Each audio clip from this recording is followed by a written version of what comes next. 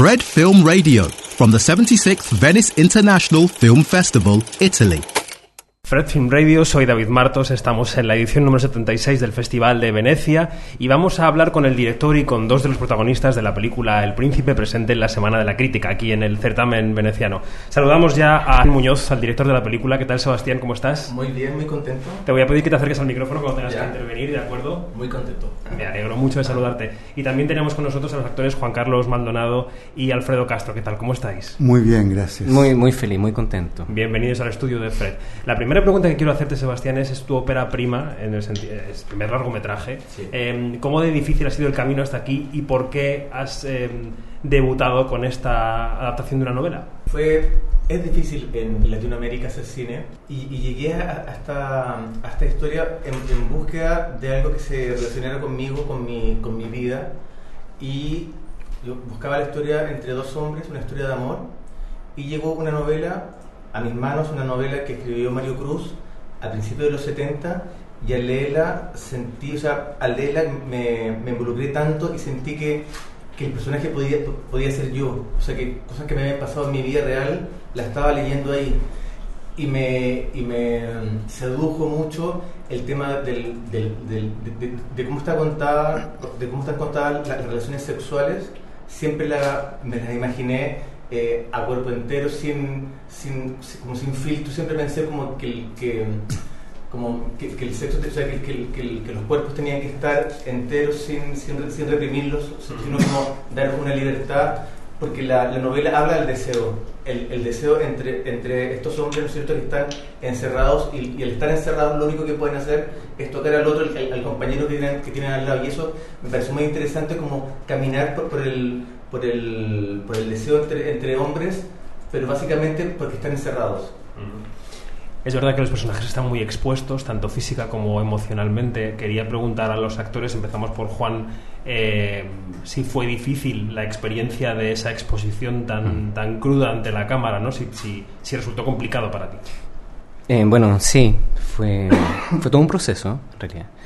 Me preparé mucho tiempo para la película, en conjunto con Sebastián, enfrentarme al desnudo, a la relación, digamos, homosexual, escenas muy fuertes.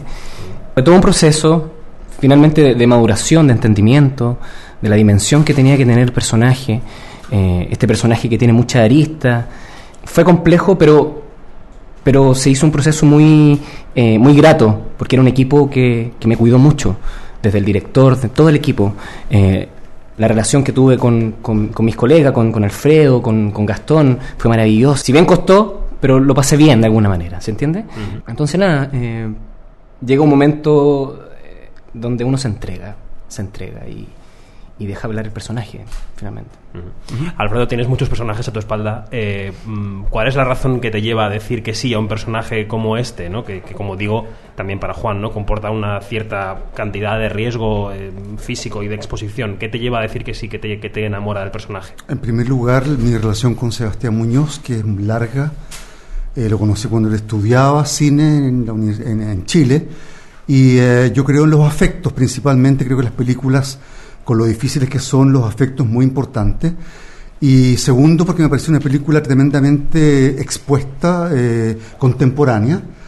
Una paradoja interesante es que en el lugar de encierro, como es una cárcel, se vive una relación tan abierta y honesta entre los afectos, los cuerpos y los cariños, ¿no? Entonces, en Chile, en los años 60, 70, la homosexualidad era completamente reprimida, horriblemente, pero sin embargo, y paradójicamente, en una cárcel sí suceden los afectos y los amores.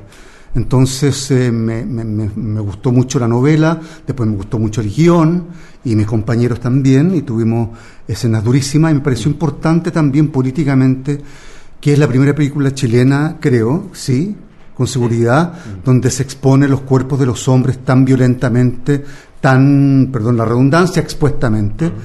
Siempre son los cuerpos de las mujeres que son los expuestos, pero en esta película es el cuerpo de los hombres, y en fin, es una película que políticamente me parece transgresora y interesante desde ese punto de vista.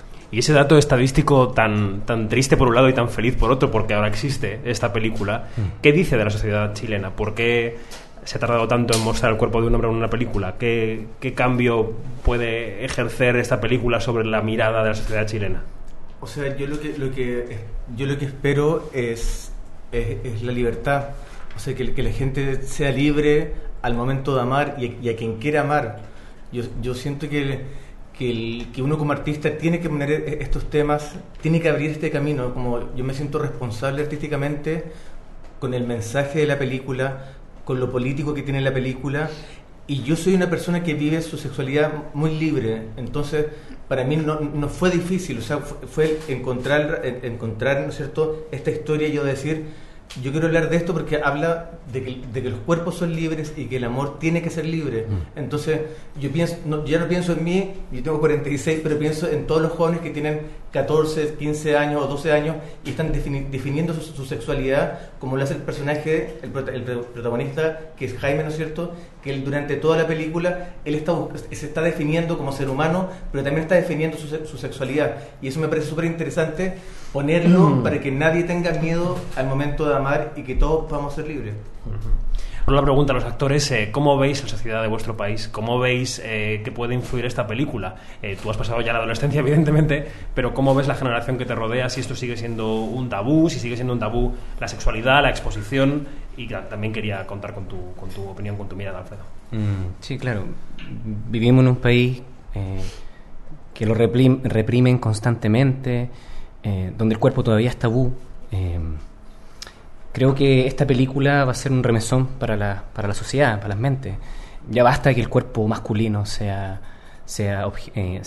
algo que se tiene que reprimir, que sea un tabú. Finalmente yo creo que esta película va a remover un poco las conciencias y las mentes de mucha gente conservadora que está al mando de este país. Creo que toda la gente la tiene que ver. Alfredo. Como te decía, creo que es una película muy política en el sentido de cómo se trata el tema de la homosexualidad, que dentro de la cárcel no es una homosexualidad finalmente, con excepciones por supuesto, porque son hombres que están muy solos.